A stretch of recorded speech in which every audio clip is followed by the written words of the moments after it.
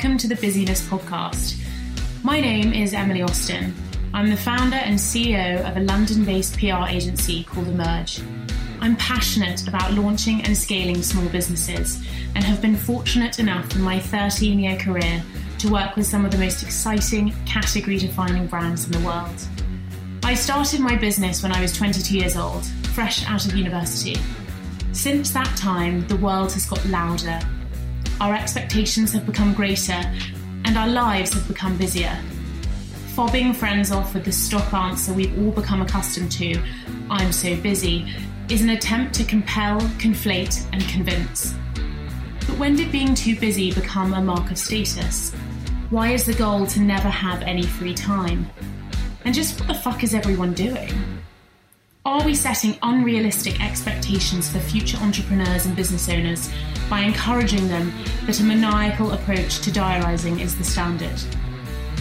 This podcast aims to give you a realistic, detailed insight into the honest stories, the failures, the triumphs, the intricacies, the mistakes, the comebacks, the fuck-ups, from those set to make their mark, the leaders, movers and shakers, trailblazers, and game changers. We cover imposter syndrome, hiring and firing, call-out culture, anxiety, global growth, daily routines, and knowing when to quit. Choosing the best in the busyness to help you cut through the noise and optimize your success. Fresh off the back of a casual $25 million fundraise, Jules Miller found the time in her busy schedule to catch up with me about the enormous success of her company, The New Co, which is redefining supplements and the way we feel about them. Jules chatted to me about her own personal story, how The New Co was a business that started due to her own experiences with IBS, and her need for a kinder, better supplement. Jules wants to fundamentally and positively impact our behaviours and attitudes towards supplements, and believes that she's hired the best possible team around her to enable her to develop the best products. We chatted about mental health, running a business with your partner, moving to New York, learning on the job, and the incredible growth the brand has seen globally. Jules is hugely humble and hugely inspiring, and I hope you enjoy listening to her story. I'd love if you could just start by telling me more about The New Co and what the brand mission is.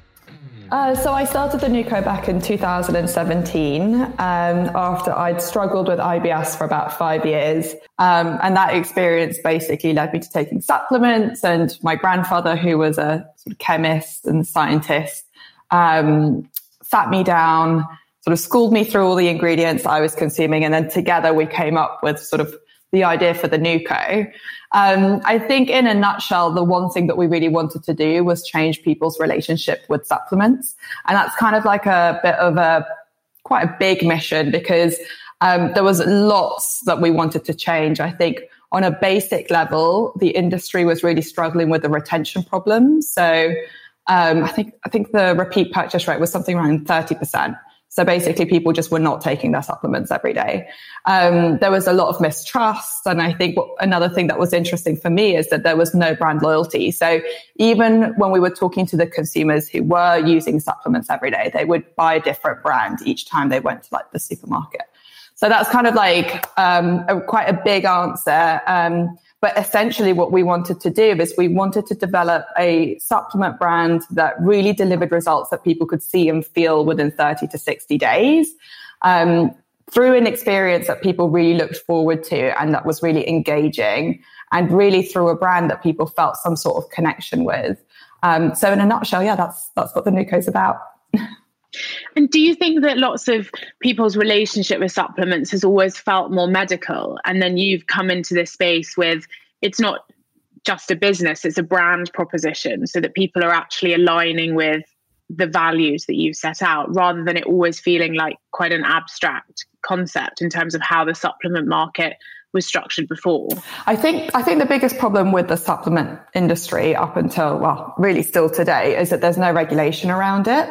So technically, I could launch a product with 20 different ingredients, and nobody is going to check that formula to check whether it's safe or to check whether I'm actually using the ingredients that I am saying I'm using.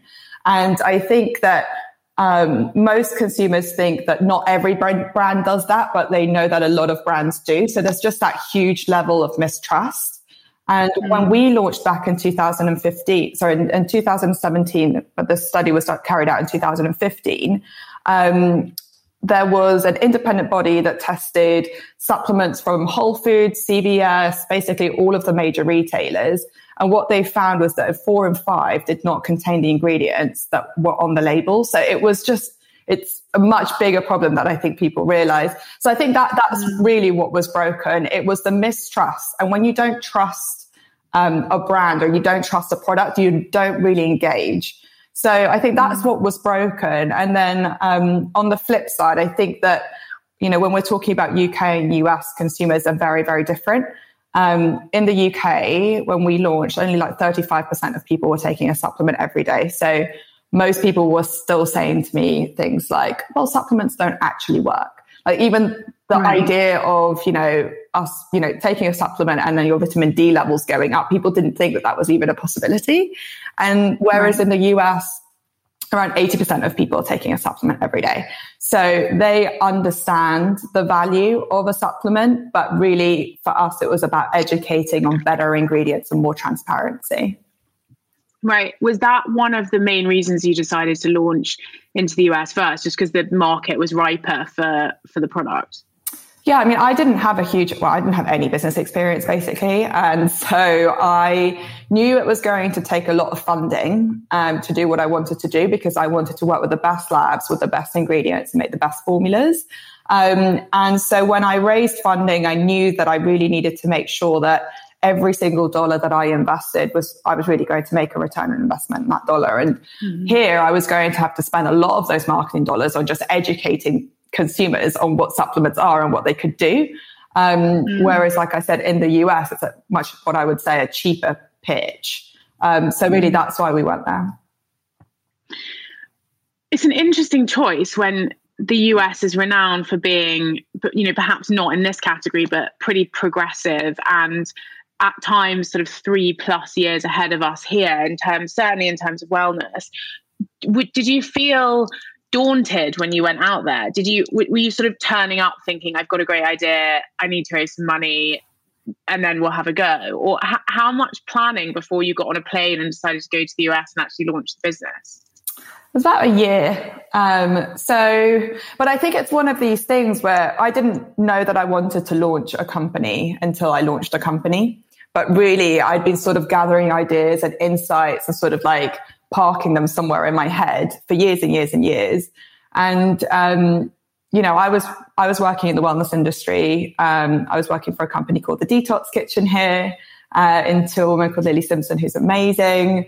And then that's when I got IBS. And, like I said, it's just sort of happened quite organically and slowly. And then when I realized that there was an opportunity, I then spent, I would say, about 6 months just really researching and really trying to understand the consumer and the category. And I think that customer insight, that singular customer insight that you could then translate into a brand proposition.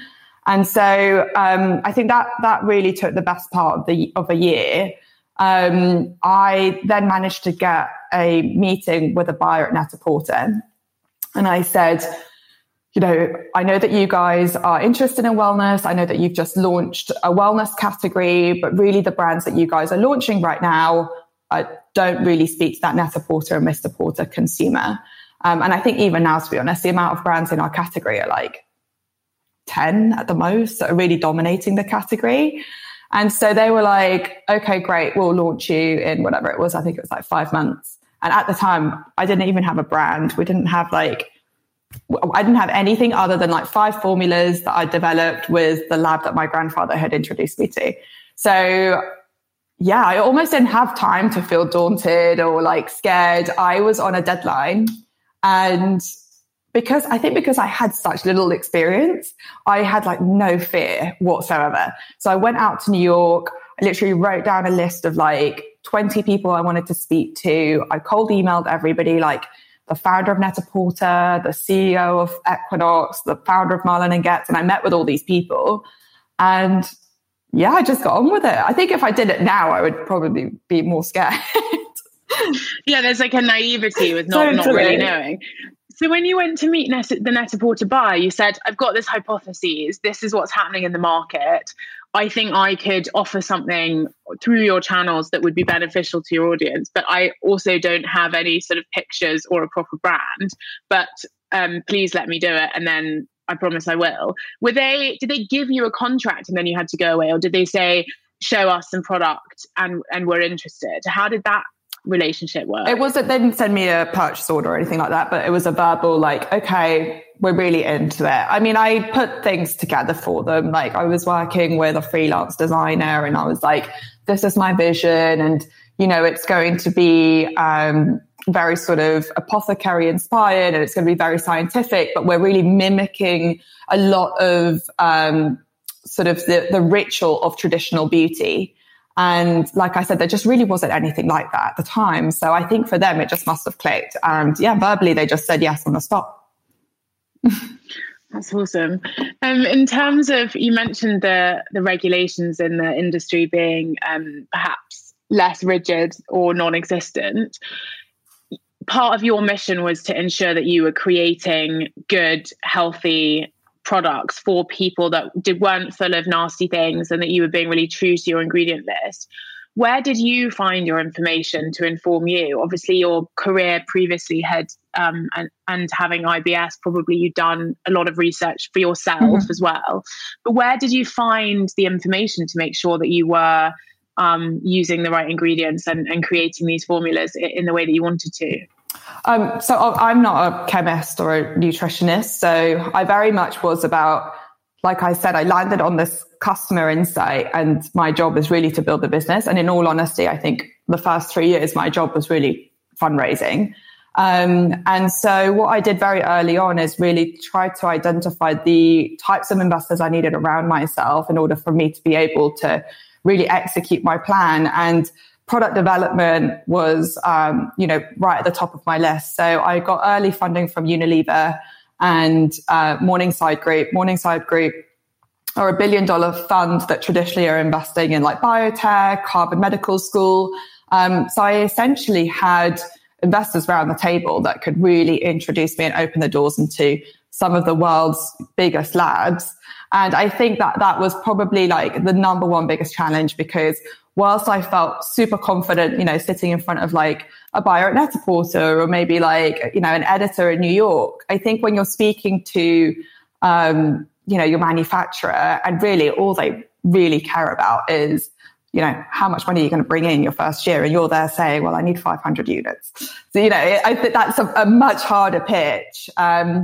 So yeah, getting the right people around the table was the most important thing. And, today we really do work with the 5 best labs in the world. And we've been very fortunate. We also obviously have like an in-house team, and so I think for us, it's about making sure that from the top down, we've always had the best team round the table in order for us to develop these products. And I want to talk to you about fundraising, because I think for a lot of people listening who are starting businesses, that always feels like quite a scary space. It's quite male dominated. The idea of the actual transaction and the complexity of contracts and shares and working out how much the business is worth and working out how you protect yourself when you go through those funding rounds, how you pick between angels in the early stage or institutional investors. Are people going to have the option to follow their money? All that kind of stuff is quite complex. Did you have a knowledge about that before you started talking to people to try and fundraise? No, I'd never spoken to an investor before. But I really love the experience. I really encourage people to, especially women, to not feel fearful, and to really get a good understanding of what they need, what they want, and what they're not going to give up. Or what I always think, like, what would I have to lose for me to feel like when I wake up in the morning and I go to work, I feel like this isn't worth it? Because it's such a huge sacrifice. So, it's such a privilege and it's also such a huge sacrifice. And so I think for me, I had literally written down a list of things that I never want to give up, that I want to be in control of. So I want to make sure that I'm always in charge of hiring people, because people really are your business and it makes up your culture. Product development, because I've always had wacky ideas. We've gone from launching probiotics to fine fragrances to skincare, and it's worked, but there really wasn't a blueprint for anything like that before us. So product development is something that I've always been very passionate about. And then obviously brand, I think, back in 2017, I was so adamant about making sure that we were sourcing ingredients ethically. And it meant that some of our ingredients were 8 times the price of a standard ingredient, or using sustainable packaging. And it meant that, sometimes that would take a hit on our margins because shipping is more expensive. So, I think that us being able to really own what our brand mission is and how that is then filtered through the business is something, again, that was super important to me. So those were the things that I knew I couldn't lose. And then I had to just get comfortable with the things that you do have to give up, and you do have to give them up because, these people are joining you as partners, and you just need to make sure that you're aligned on the big things. And I can get super comfortable with things like that, to be honest with you. I think the other thing that I would thoroughly recommend is 2 things. Have a plan. You don't have to stick to it, but have a long-term plan as to when you're going to sell the business, because when you're pitching out for investment, that's the thing that you need to be really crystal clear on with these investors is, this is the opportunity. This is our proposition. This is what the next 5 or however many years it is that you're thinking the journey is going to be. These are the potential acquirers. This is the multiple by which they're acquiring businesses. And this is the structure of their this is a revenue structure of those businesses. So in our case, it was omni-channel businesses, and they sort of sell at X times multiple. So I think if you have that clear path, faster you can pitch it very clearly. But then secondly, you can really dictate how much money you need to raise at each stage, how much equity you are happy to give out to new investors, and really what are the revenue numbers that you need to hit in order for you to get those valuations. And are your investors, I know you mentioned Unilever, but did you specifically pick American investors to help with the American launch in terms of those investors having insights into the market, or did you want a spread globally? So I did a sort of an angel round, which actually did include a New York VC, which I can talk about in a minute. But most of the angels were, again, people I just needed advice from. So the MD of the first lab we worked with, it meant that we could pick up the phone to him and say, production's late, please help me. Have a word type thing. The founder of the PR agency we're working with in New York, Sean Sutherland, who just sold Mio to the Hut Group, Rob Forshaw, who used to run MC Saatchi, and he really helped with sort of introducing us to some of the most incredible branding agencies, and the company who does all of our packaging. So it's almost like I created an incubator around myself. And then we also raised from a fund called Victress Capital in New York. And they are female-led, and they only really invest in female-led companies. And they've made some really amazing investments. And they were amazing. They introduced me to the law firm that we work with in New York. They actually helped us really set up the business there, because we were originally a UK limited company with a US subsidiary. So they really helped with sort of that setup.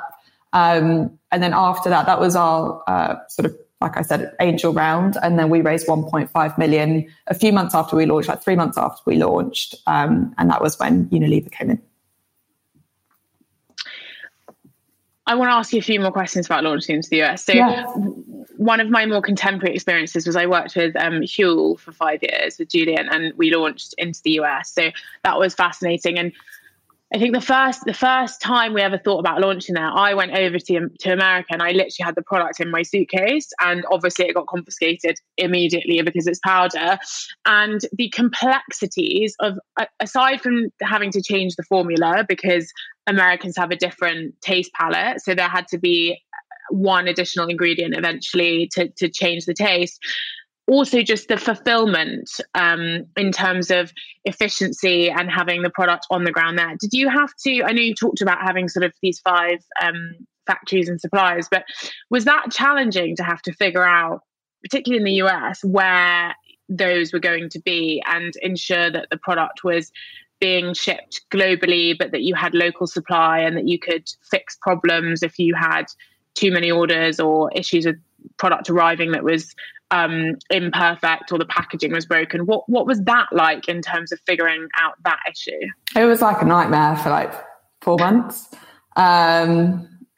Logistics and operations. It's really funny when you set up a business, all the things that you think are going to be easy are really hard. And then all the things that you think are going to be hard are not so bad. But yeah, we were still working with the lab in Cambridge. So we were manufacturing everything here. And then we were shipping everything out there. But we literally only did that, like I said, for like 3 months. So we had UK and US packaging. Obviously, our warehouse would always send the UK packaging out to the US and it would get stopped. And, when you first launch, you have like very little stock.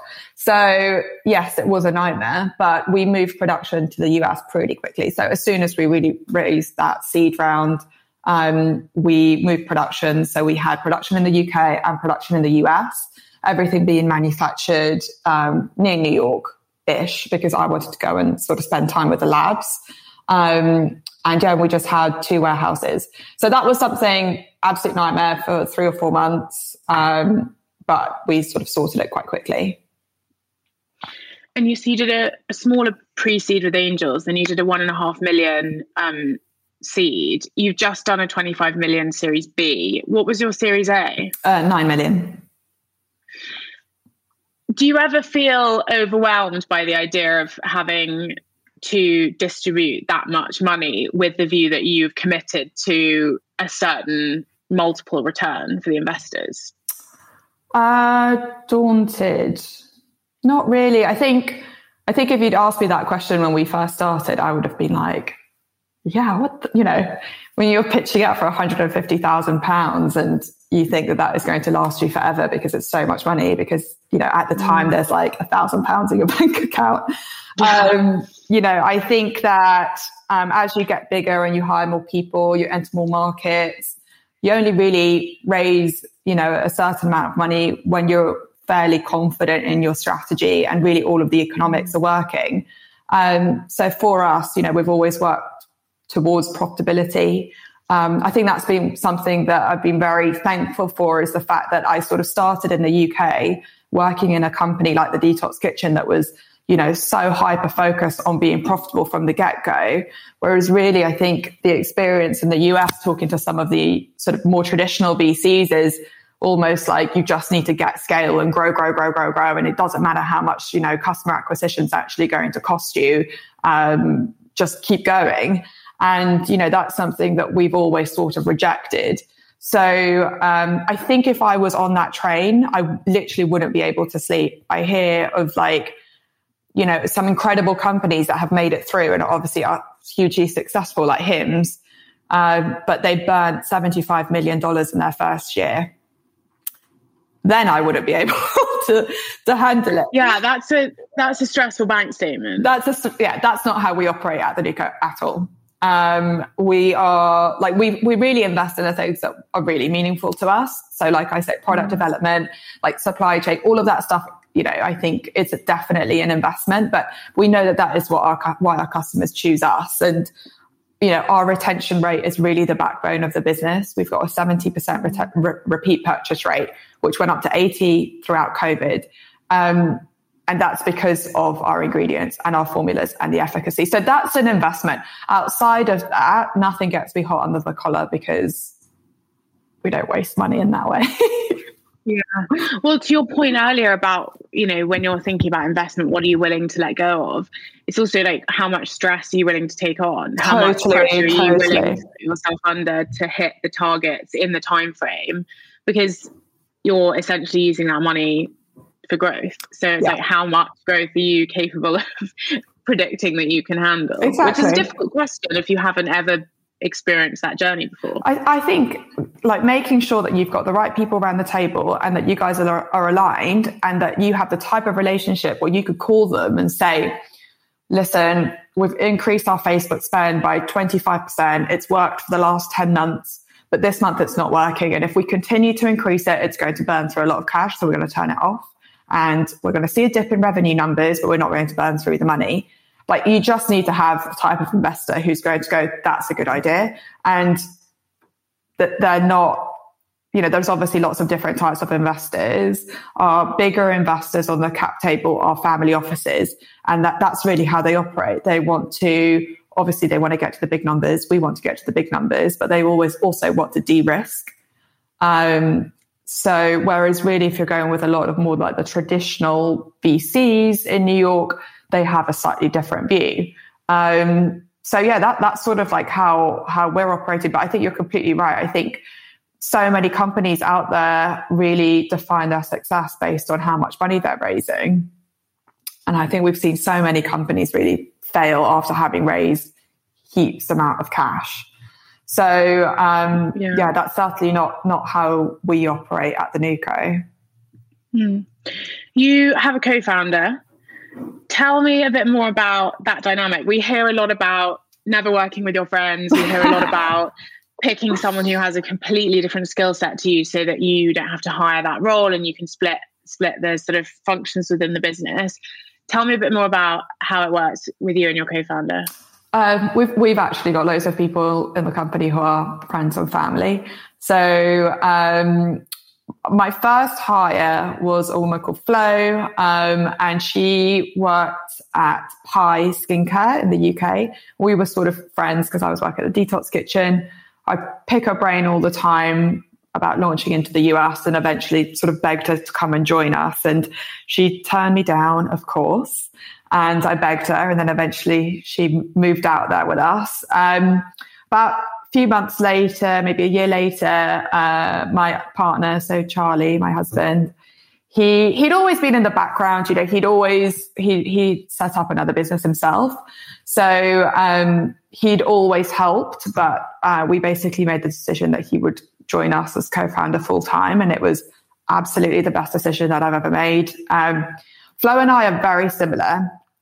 And Flo, although she's done pretty much every role in the business, she's now dedicated more to sort of market insights and product development. Charlie is the complete opposite of me. He is amazing at financial planning. He manages all of our operations and tech team. He's a very, very considered individual. I always say, like, he's just the best boss. Like, you could sit with him and really, spend time with him, and he would really listen to you and take the time with you.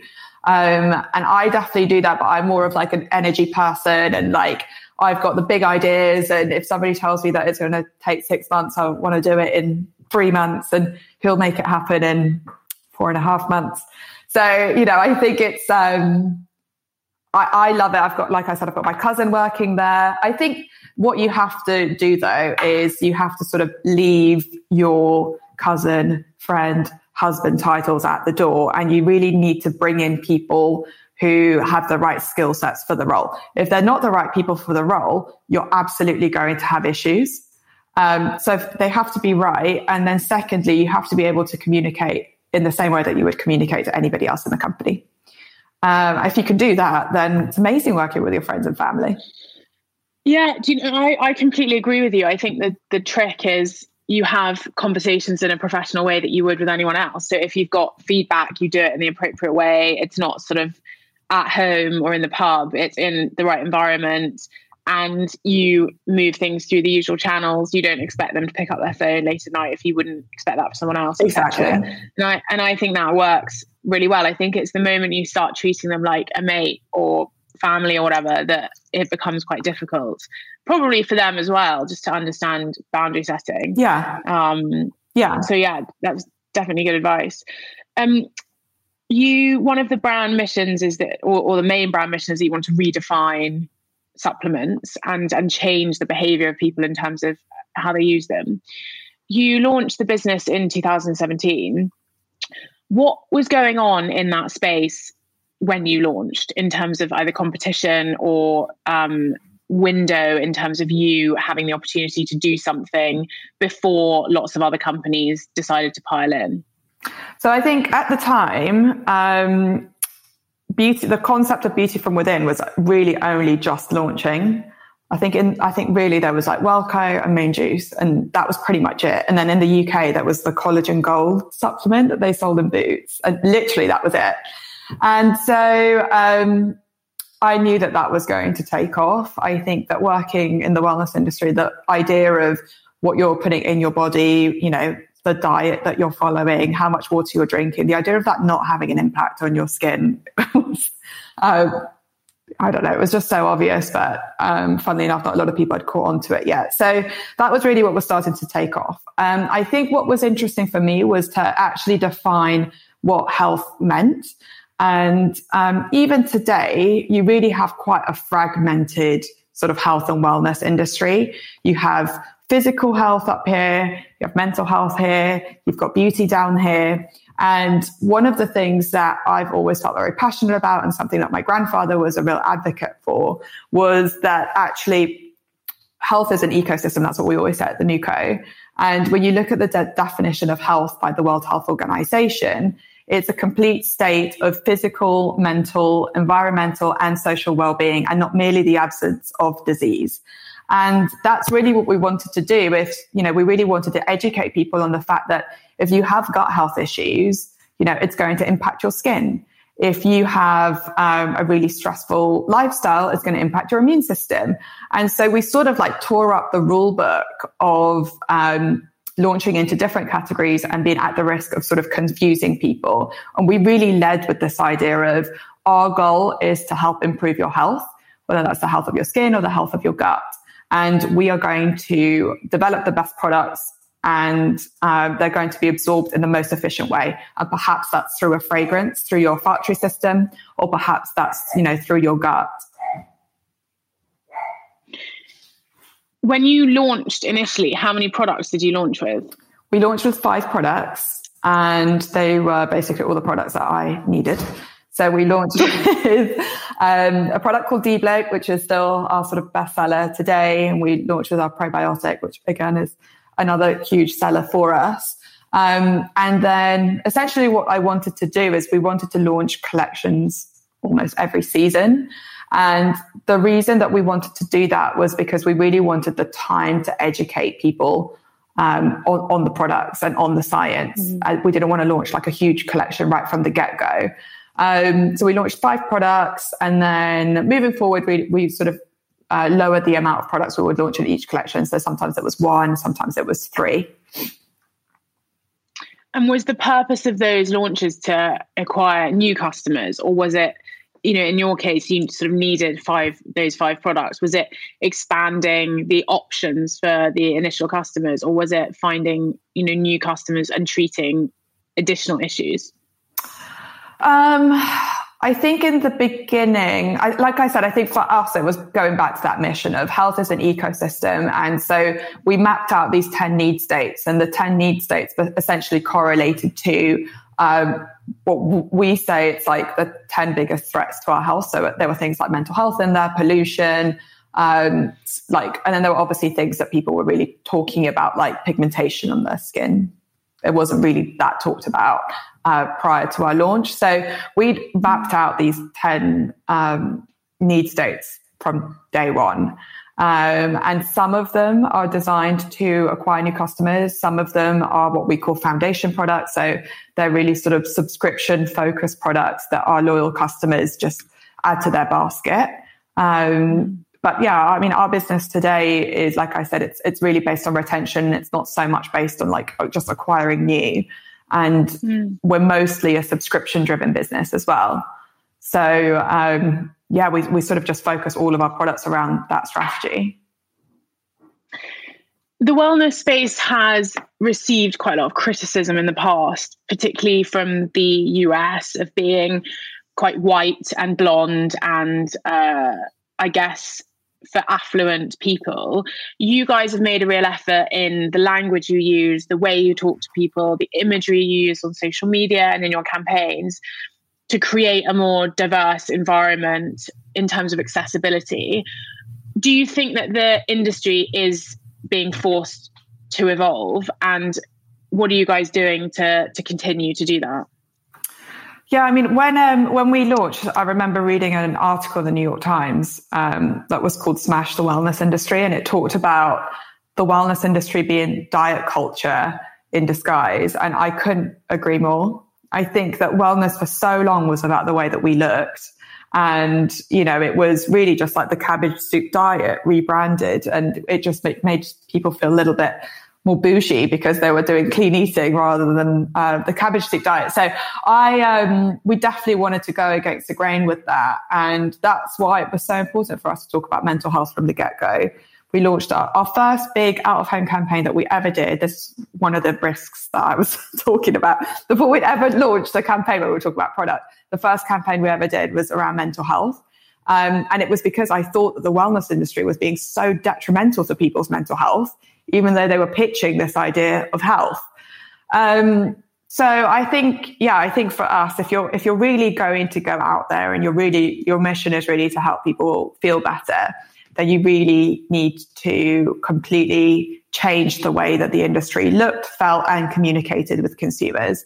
And I think that, I think that the fact that it was very elitist and it was very white, and it definitely had like a look and feel, we really wanted to change that. I think it was funny because in the beginning in New York, we would have meetings with publications like High Sobriety, and we would be like just desperate to do something with them because they'd never done anything with a wellness brand before. And I remember speaking to one of the guys there, and he was like, "Oh, I'm not really into wellness," and blah, blah, blah, blah, blah. And then we were having breakfast, and he was like, "Oh, I'm just going to order a green juice because I'm doing intermittent fasting." And I was like, "Okay."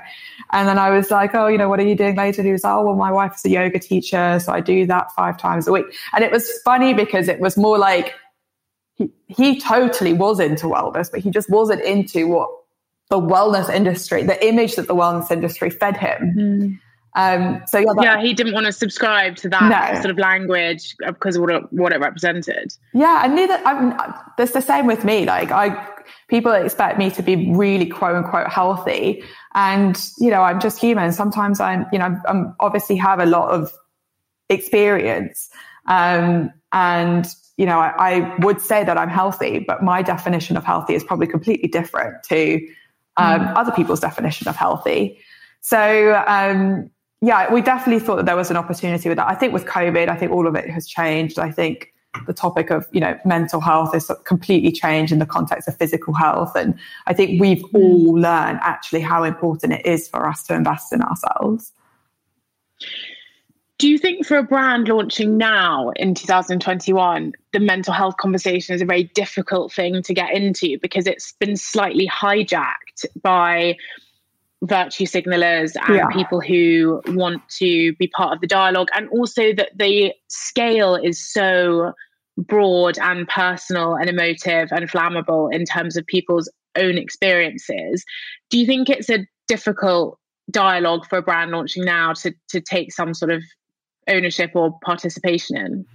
I think it's an interesting time, and I think in moments like this where there's going to be like a fundamental shift in communication, there's always going to be like those growing pains that us cynical people like myself can find quite annoying. But I think in reality, where we're going to get to is really sort of communicating in a far more compassionate way. And I think that can only really be a good thing. To be completely transparent, this is the type of thing that we've always felt so passionate about. And like I said, we've invested in, and we have had like bigger companies, that one big company completely rip off one of our mental health campaigns. But by completely rip us off, I mean like they had images of our actual billboards. They superimposed their creative that looked basically the same as ours, but just removed our logo. But they didn't even buy the billboards. They were just posting the pictures of them on their Instagram. And I thought that was a really interesting experience because when we did our campaign, like I said, for us, it was like a brand defining moment because for us, it was all about opening up the conversation, and we couldn't believe what came off the back of it. I mean, the engagement rate of some of our posts were like 11%. It was insane. Whereas this company, who was huge, they were literally getting like 300 likes on their posts. And I think that the reason for that was because there was no heart in it and there was no like real intention. And so, you know, I think I welcome more brands getting involved, and I welcome more brands really investing and giving back to charities. But I think that if you don't do it in the right way, I think people will see through it anyway.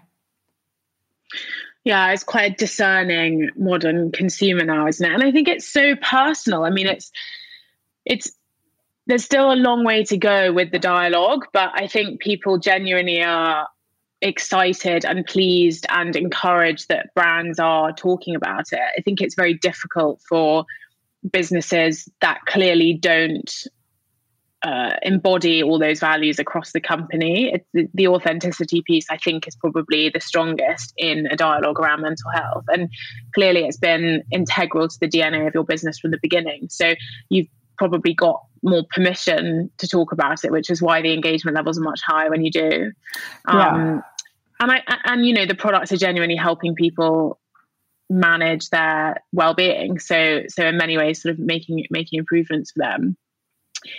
We hear a lot about social media and the impact of that on people's mental states. Do you have a good relationship with social media? Do you use it personally? Obviously, professionally for the business you do, but what's your relationship like with social media? I think personally, it's fine. I think professionally, it's a funny experience because we obviously invest in Facebook and Instagram ads, and sometimes we get comments on our ads that can be racist or just vile stuff on some of our ads. And I think a lot of founders can go slightly crazy and just like jump on the comments and reply. And I think for me, that's probably the nastier side of social media. It's basically just the trolls. And it's a reminder that there are people like that in the world. So that bit's really crap. I think for me personally, I have like quite healthy boundaries. There's a couple, I never like pitch myself against other founders or other companies because I'm so focused on what we're doing. And there's so much room for competition. There's so much room, you know, for other brands to enter the space. And when somebody else is doing better than us, it's great because it just means that there's more opportunity for all of us. So, for me personally, I'm not bothered, but I don't know. I feel like if you went to a restaurant and you didn't like the food or you didn't like the look of the menu, would you turn around and just spew hatred to your waiter? You wouldn't. And I think that sometimes when these people are leaving these horrific comments on some of our ads, I'm like, do you guys know that they're like real people that work in customer service and they're real people that manage social media? And, you know, I don't know, it's just like, it's a really weird experience. Yeah, well, I guess it's so faceless, isn't it? That people can write these comments. I mean, you have to have a profile, obviously, but, you know, people set up all sorts of fake profiles. But it does seem astonishing that someone would have that feelings that strong, that they would want to publicly give that sort of, I mean, it's not really even feedback at that point. It's not feedback. It's not like if it was a customer who wasn't happy with their products, like, of course we would want to look after them. It's just more people commenting on the models that we're using, or like, you know, it's just nasty trolls really. And I think that one of the reasons that we are able to talk about, you know, racial tension in the US, and one of the reasons we're able to talk about things like mental health is because, like, internally we talk about the Nuco being like a love company. Like, everybody works super hard. There's loads of structure in the team. Doesn't feel like it's just a group of friends, but it certainly feels like it's family because everybody loves the mission. Everybody really believes in what we do. So I think when we see stuff like that, it probably stings us maybe a bit more than maybe some other companies. I don't know. Yeah, and I guess you're all united in that because you all feel it. Yeah. Gosh, that's extraordinary, isn't it? That people still continue to project that kind of vile hatred through social media. It is a very strange sort of echo chamber of some of the worst opinions that you can find. Is that more impactful for you than if someone says this is the best product I've ever used? No. Like reviews are literally what get me through the day. And like, it's the same for everybody in the company. We have a Slack channel, like all of the like good reviews go up there and we absolutely love them. And I mean, we did an Ipsy partnership recently, and we had 21,000 4.5-star reviews. And we like, oh, wow. Everybody in the company was just so excited. And, you know, there's nothing because like I said, we do have structure around the work that we do. And, you know, it's all about conversion rates and click-through rates and repeat purchase rates. But at the end of the day, it feels so good knowing that all of that work is really going towards, you know, somebody who's had IBS for 5 years who then takes our probiotic and now feels like they could go out for dinner with their friends. And I know that sounds so lame and like it's not a big deal, but people send us notes saying that their lives have really changed. And we, you know, everybody loves it. It is like by far the best thing about working at the Nuco. Well, I guess you changed your life with the products that you really needed. So being able to share that and seeing that vision become something that's not just impactful for you, but can now be shared with everyone else. That's the dream, isn't it? Right. That it's actually working and it's actually improving the lives of the people who are investing in you by buying the product. Exactly. It's very difficult to talk about running a business without referencing COVID. Mm-hmm. It's been an extraordinary year. You moved back from the US in a COVID year and raised the Series B and are looking at expanding across Europe and certainly expanding in the UK. Can you tell me a little bit more about how the last year's been for you? I presume preventative healthcare and also general well-being was a focus. But what's the last year as a business owner been like for you? It's been great. I mean, it's been challenging, but I think you learn the most in moments like this. I think from a team perspective, I think we doubled our team size throughout COVID. So we had like half the team that we'd never met. And so we really had to invest in trying to build a culture online. And I think our culture is the best it ever has been.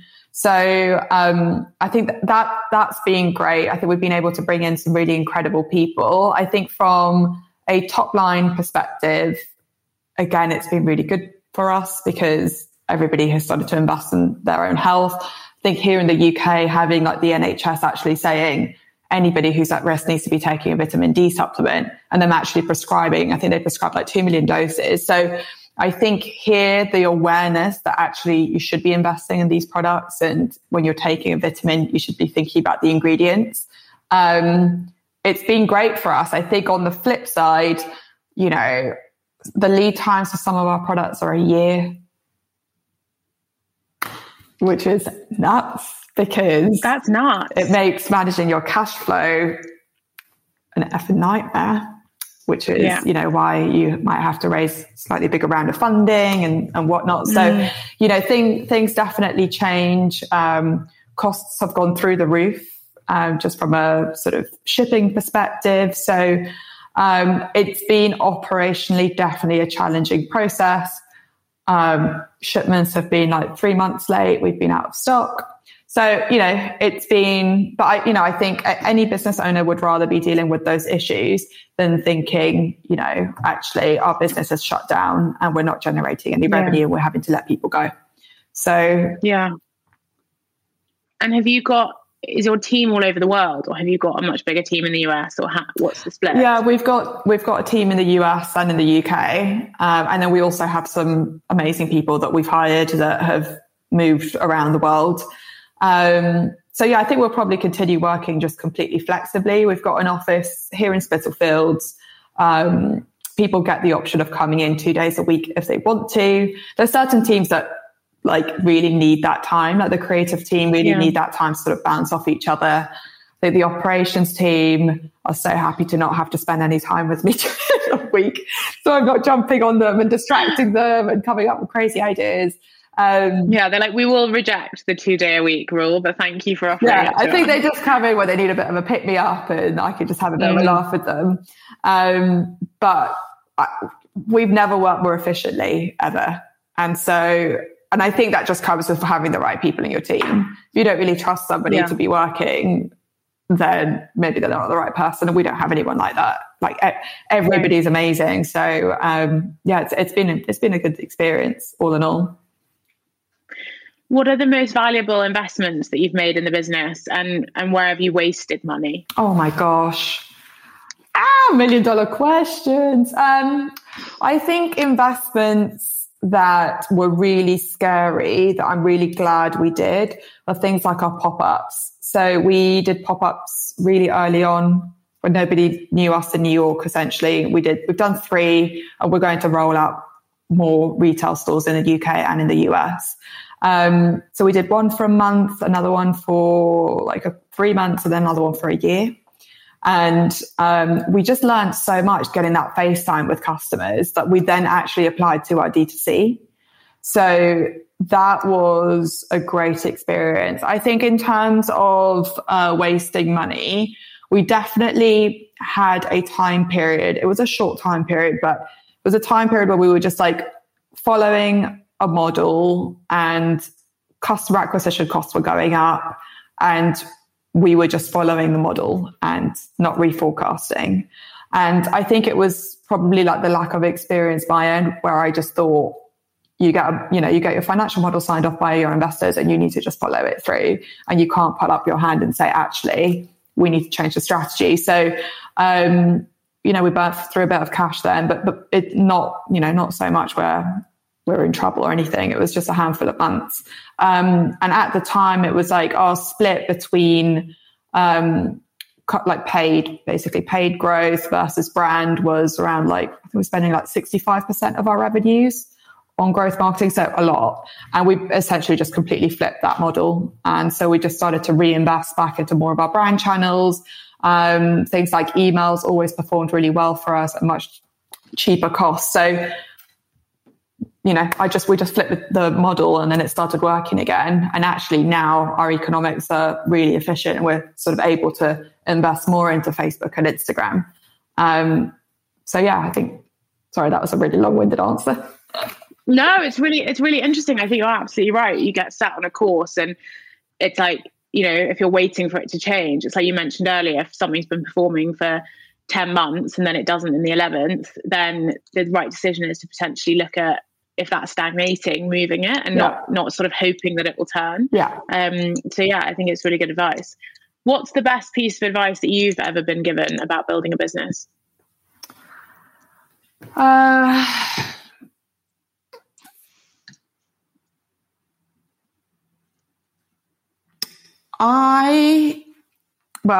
don't know if this advice was given to me, but it was something that I've learned along the way. It's your ability to have conviction in what you know mixed in with your ability to learn and take direction. I think that's been the most valuable thing that I've learned, because if you're like me and you really want to surround yourself with a lot of people that can help, often they're all going to have completely different ideas, and they're all going to want to pull you in a completely different direction. And you really need to be so confident in your insight and your brand proposition and your strategy in what you know, but also be willing to sort of take advice that makes sense for your strategy, what you know about your customer.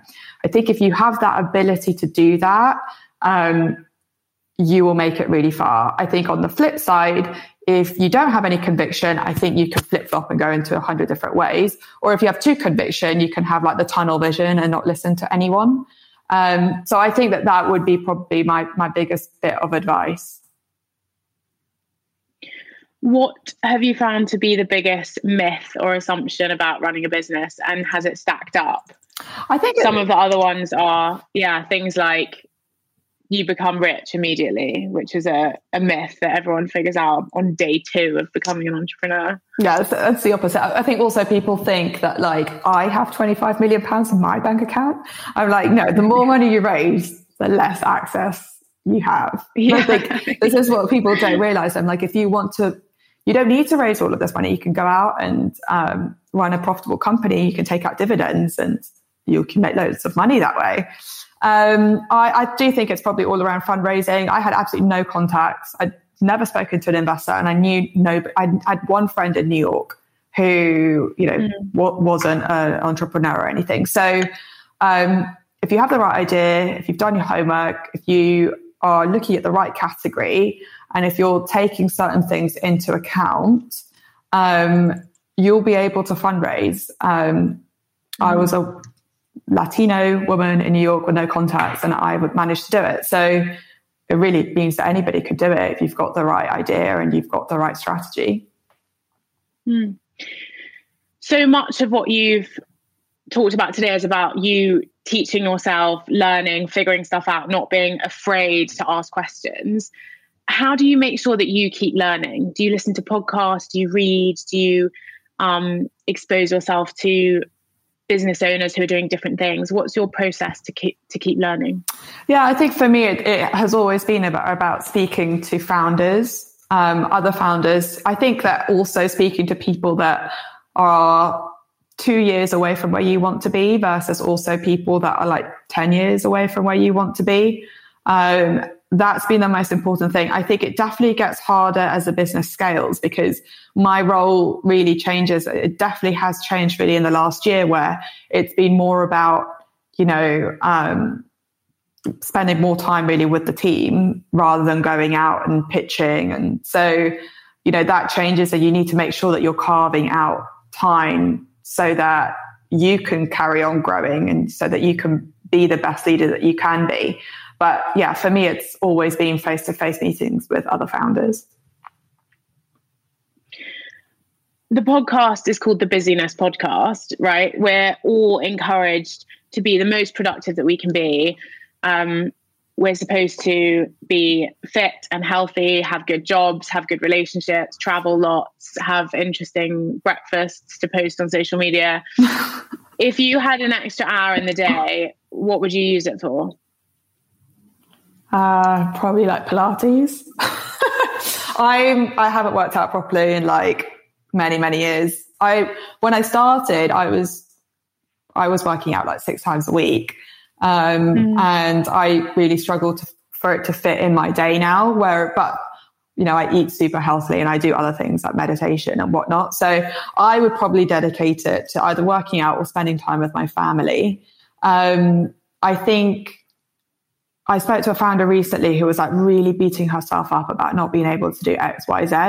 I think you just have to like accept that you're not going to be really good at everything, and you really need to dedicate your time to the things that you're really good at, and the things that are, really going to propel your business. And I think in doing that in the early years, you do have to sacrifice a lot. And I became what I would think is a bit of a shit friend.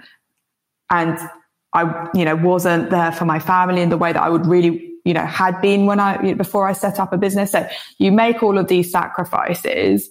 And I think now that we're like going into our 5th year and things have slightly changed, I think, I'm in the position now where I can take a bit of a step back and go back to doing the things that really made me me. Yeah, you're right. It's sort of, there's a little bit of a trade-off, isn't there? Depending what stage, what age you're at, where you live. You obviously moved countries, so there's a kind of very practical geographical impact of that. Do you use tools to help you organize your time, or are you just naturally quite efficient in terms of moving through what you've got to get through in the day? Yeah, I think I'm naturally quite here, there, everywhere. I mean, I obviously live by my calendar. And I'm quite good as well as structuring my week. So I know if I have a really important meeting, I'll clear 2 hours before then. I'm not going to not do anything for those 2 hours, but I'll, do something that is going to be quite a mindless task so that I can preserve my energy for that meeting. So I think that's something that I found extremely important, particularly for pitching for investment. Again, I've got friends who will go and have like these crisis meetings with their operations team, and then they'll walk into an investor pitch and try to sell them the dream, knowing that like their supply chain's on fire. So, I think planning your days around when you're going to need the most energy and being in the right mindset for it is super important. Yeah, great advice. What's next? What's next for the NewCo and what's next for you? So obviously we've just raised this amount of funding. I think the really cool thing about the new investors is that it's founded by an entrepreneur. He is the founder of European Climate Change Foundation. So all of the profits that come from his investment into the NewCo actually go into climate change research. And it's just amazing having somebody like that now as such a key stakeholder, because we're really going to have access to so many different materials, experts. So whilst it's something that we've always done and always been passionate about, I think we're really going to be in the position to really be leading in the category when it comes to sustainability. So that's something that internally we're super pumped about. This isn't sexy, but just again, like thinking about how we're sourcing ingredients. We're sourcing more and more ingredients through community projects. So essentially through the cost of an ingredient, you're reinvesting in the healthcare of these communities or in actual education. So just things that we're all really passionate about that are connected to essentially packaging and product. And then just from a strategy perspective, we're launching into Australia, Asia, and then we've got a major retail launch happening in September throughout the US. So yeah, we're busy. Yeah, I was going to say it's a pretty packed schedule. It's a pretty packed diary. Jules, thank you so much for taking the time to talk to me today. I know you're busy. I mean, after that list, I'm sure you've got to get on and get on with it. But your journey personally and professionally is incredibly interesting, and the insights that you've shared no doubt will be very useful practically and inspirationally for many people listening at all different stages of their entrepreneurial journey. So thank you very much for taking the time today. That's so kind. Thank you so much for having me, Emily.